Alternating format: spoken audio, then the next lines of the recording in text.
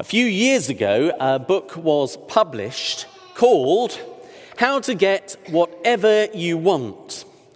It was written by M.R. Koppmeyer, and he's been labelled as America's success counsellor. And my wife, Frances, was eavesdropping on a conversation the other day as someone was discussing the book and getting very excited about the book. I confess I haven't read it all, but I did skim read it. And I had a look through it, and I have a problem with the premise of the book. Let me just quote the introduction. 71 exciting, motivating chapters with hundreds of simple, sure success methods which will make it easy and fun for you to use motivational psychology, personal improvement psychology, and personal influence psychology to get whatever you want.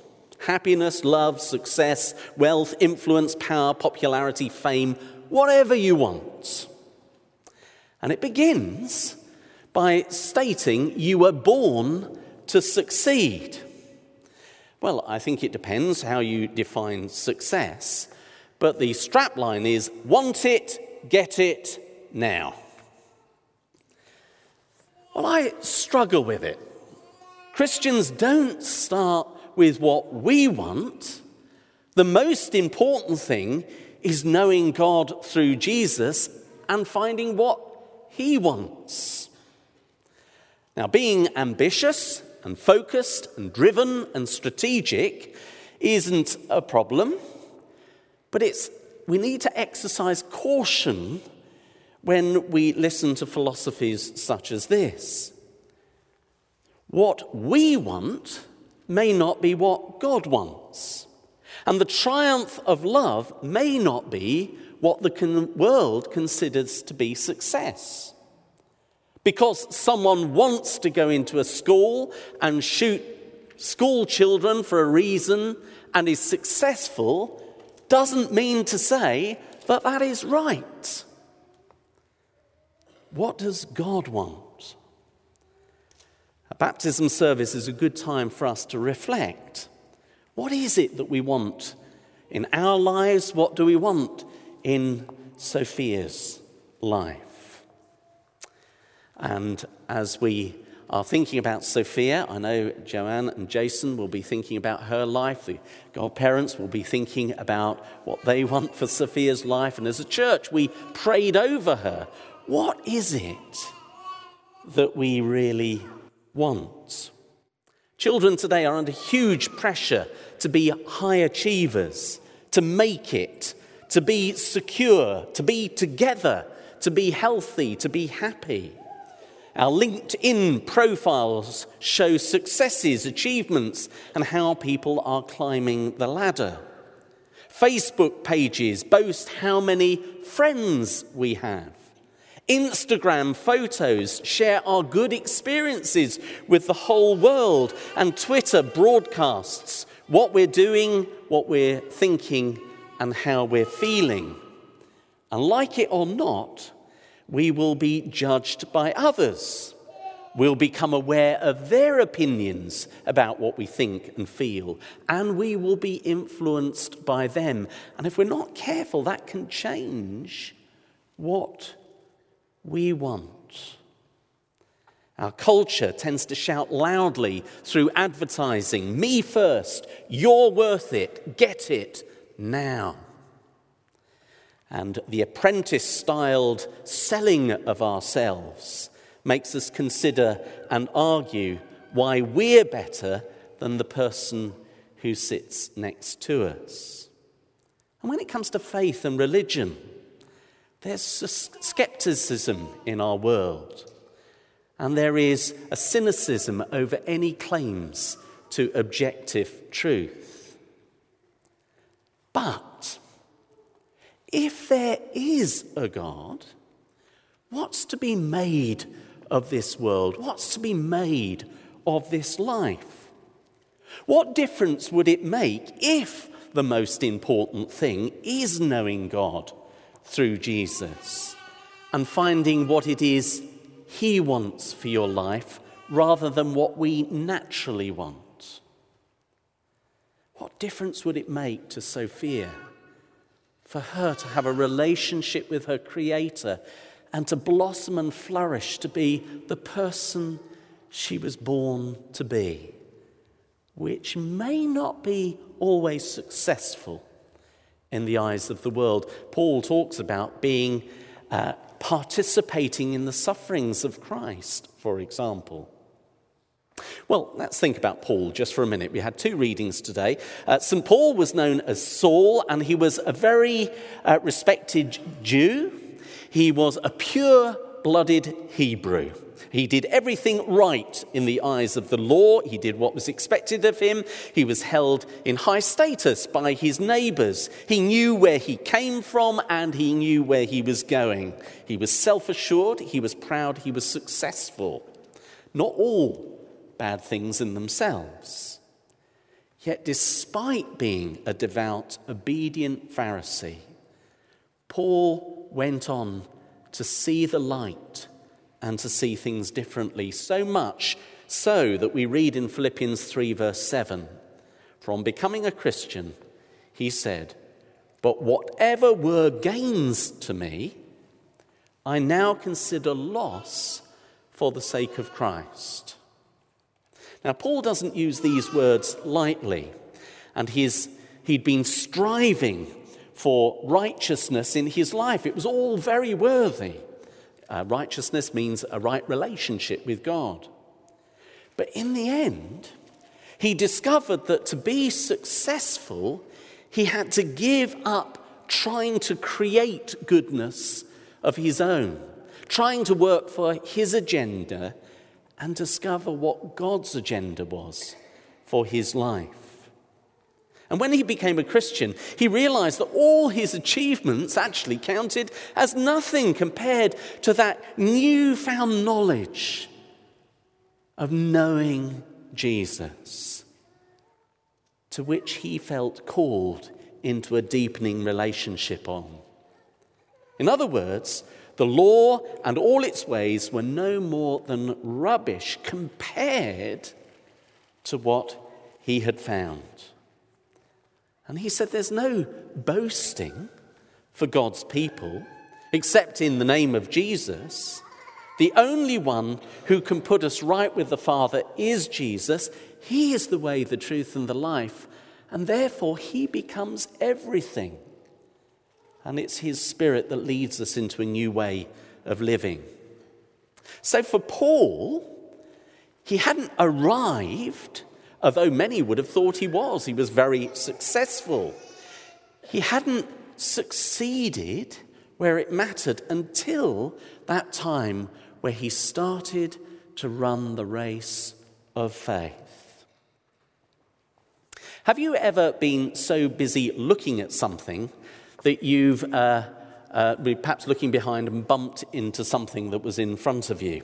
I remember somebody who told me they were out walking their dog. I find this funny, you might not. But the dog ran ahead of them, looked back to see if the owner was following, and ran into a lamppost. And it was the funniest thing he said he'd ever seen, because the dog couldn't quite work out what had happened. We laugh, and we'll be reported to the RSPCA for it. But if you don't know where you're going, you can end up in pain. One sunny day, I was wearing my dog collar. I remember stepping out of Loughton Methodist Church for a breath of fresh air. I'd been working in the church for a while. And as I strolled down Loughton High Road, I saw Rod Stewart. And he was casually walking towards me with his stunning wife, Penny Lancaster, who's 6'1" without her heels on. You can't miss her. And as they passed by me, I confess my head was turned. And as I turned round, I walked into 3 ladies from the Women's Fellowship who said, "Tony, we saw you. She's got great legs, hasn't she? Glad you're human." Sometimes we do get distracted and we get knocked off course and we feel embarrassed about it. And we need to concentrate if we're actually to find the future that God has for us. Philippians 3 verse 13b. But one thing I do, forgetting what is behind and straining towards what is ahead, I press on towards the goal. Do you remember how Peter tried to walk on water? And he was absolutely fine when he was looking towards Jesus. But then when he began to worry about the waves and he began to look to the shore from where people were, he then began to panic. And it was then when he took his eye off that he began to sink. I think there's a real lesson for us. There are so many voices crying out to us in the world as to what we should want. And saying, you could be successful, you can have all these things. There's a kind of temptation, do you recognize it? But if we lose concentration, we will find we will sink. And Jesus calls us to look to him, forgetting what is behind, Paul says, and straining towards what is ahead. I press on toward the goal to win the prize which Christ has called me heavenwards in Christ Jesus. John Wesley talked about the walk of faith in terms of us breathing in faith and breathing out love and prayer and thanksgiving. Breathing in faith and breathing out love and prayer and thanksgiving. And as we look to Jesus, we're like, if you like, newborn babies who have to kind of let go of the things around them and learn to take those steps and go towards the one who is before, who's got arms opened out, who's egging you on. And that's a picture that I like to hold out of Jesus for us, who's saying, go for it. Discover what you were created for. Come towards me. Don't look to the left or to the right. The writer of the book of the Hebrews wrote these words, let us fix our eyes on Jesus, the author and the perfecter of our faith. We should never feel that we have arrived or succeeded. We have to press on towards the goal.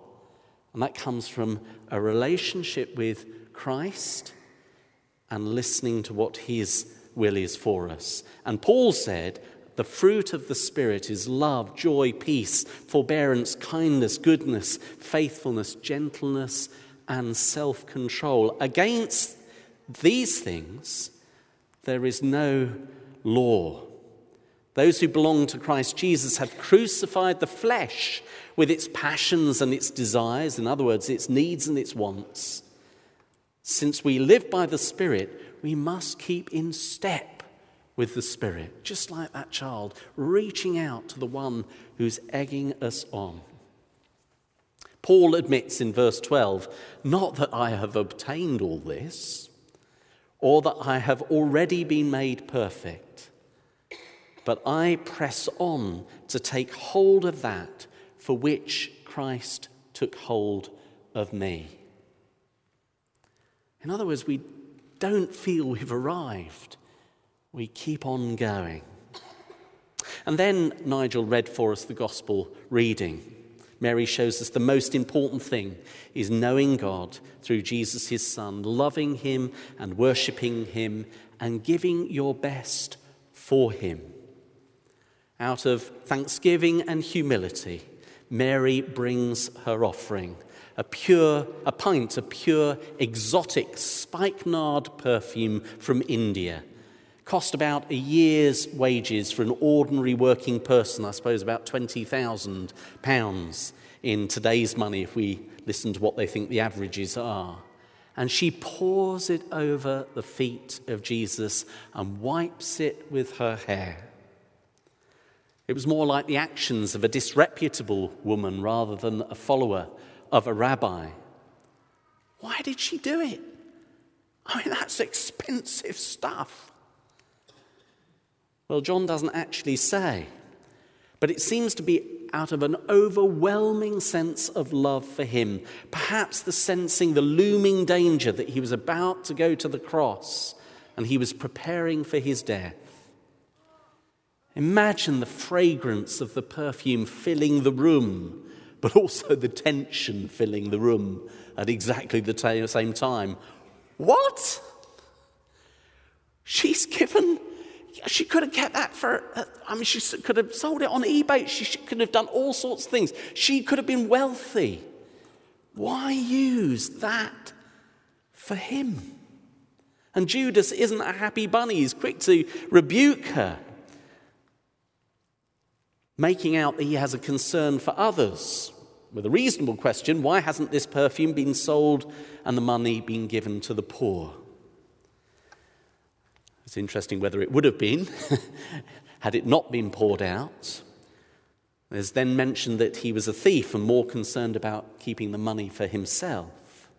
Whatever his motivation, he clearly didn't understand what was going on. Probably deeply moved, the Lord defends Mary. Leave her alone. Jesus replied, it was intended that she should save this perfume for the day of my burial. This was on what we call the day before Palm Sunday, or Palm Sunday. So Jesus justifies her actions. You will always have the poor among you, but you will not always have me. We can find all sorts of reasons not to give time and our all to Jesus, our Saviour. We can justify it with so many reasons. But at the end of the day, he is here. He wants to be with you. Will you give him your all? We have to find out what that means. We have to work out what that means. But she was extravagant. She poured out the perfume. The chapter before in Philippians talked about Jesus pouring out, emptying his life for us. And all she was doing was the same in response. Well, I want to ask the question this morning as we think about little Sophia.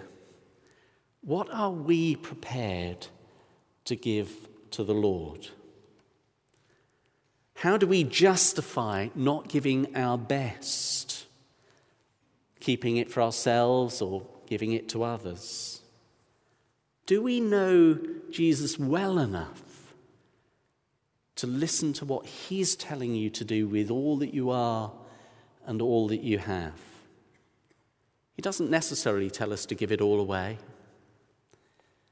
But have we listened to what he wants for you? And I pray for Joanne and Jason that they will be listening to what it is they need to give for their daughter, that she may find faith for herself.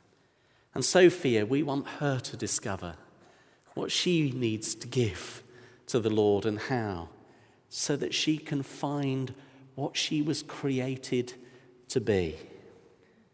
So let's go back to that book, You Were Born to Succeed. Well, I do think actually there is a prize. There is a goal. There is something to go for. And there's much in the book that I would agree with. But let's not be tempted to turn to our left and our right and be distracted by what the world says is successful. Ultimately, we can only find what it means to live successfully by being caught up in the servanthood of Christ, to allow him to pour his love into your heart. And we need to remember that some saw the cross as failure, apparent failure. But in God's time, even though it seemed to be foolishness, God triumphed in the resurrection, which we shall celebrate on Easter Day. There's nothing wrong with ambitiously wanting things, providing they don't become more important than knowing Jesus and him informing your wants. I want to close with a quote, which was from a book, What Wives Wish Their Husbands Knew About Women. It's by Dr. James Dobson, who's a Christian, but this was the paragraph that really leapt out to me.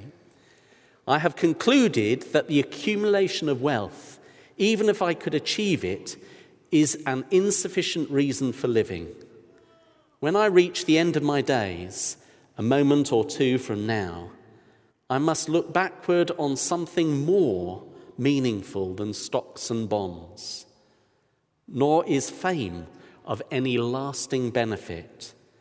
I will consider my earthly existence to have been wasted unless I can recall a loving family, a consistent investment in the lives of people, and an earnest attempt to serve the God who made me.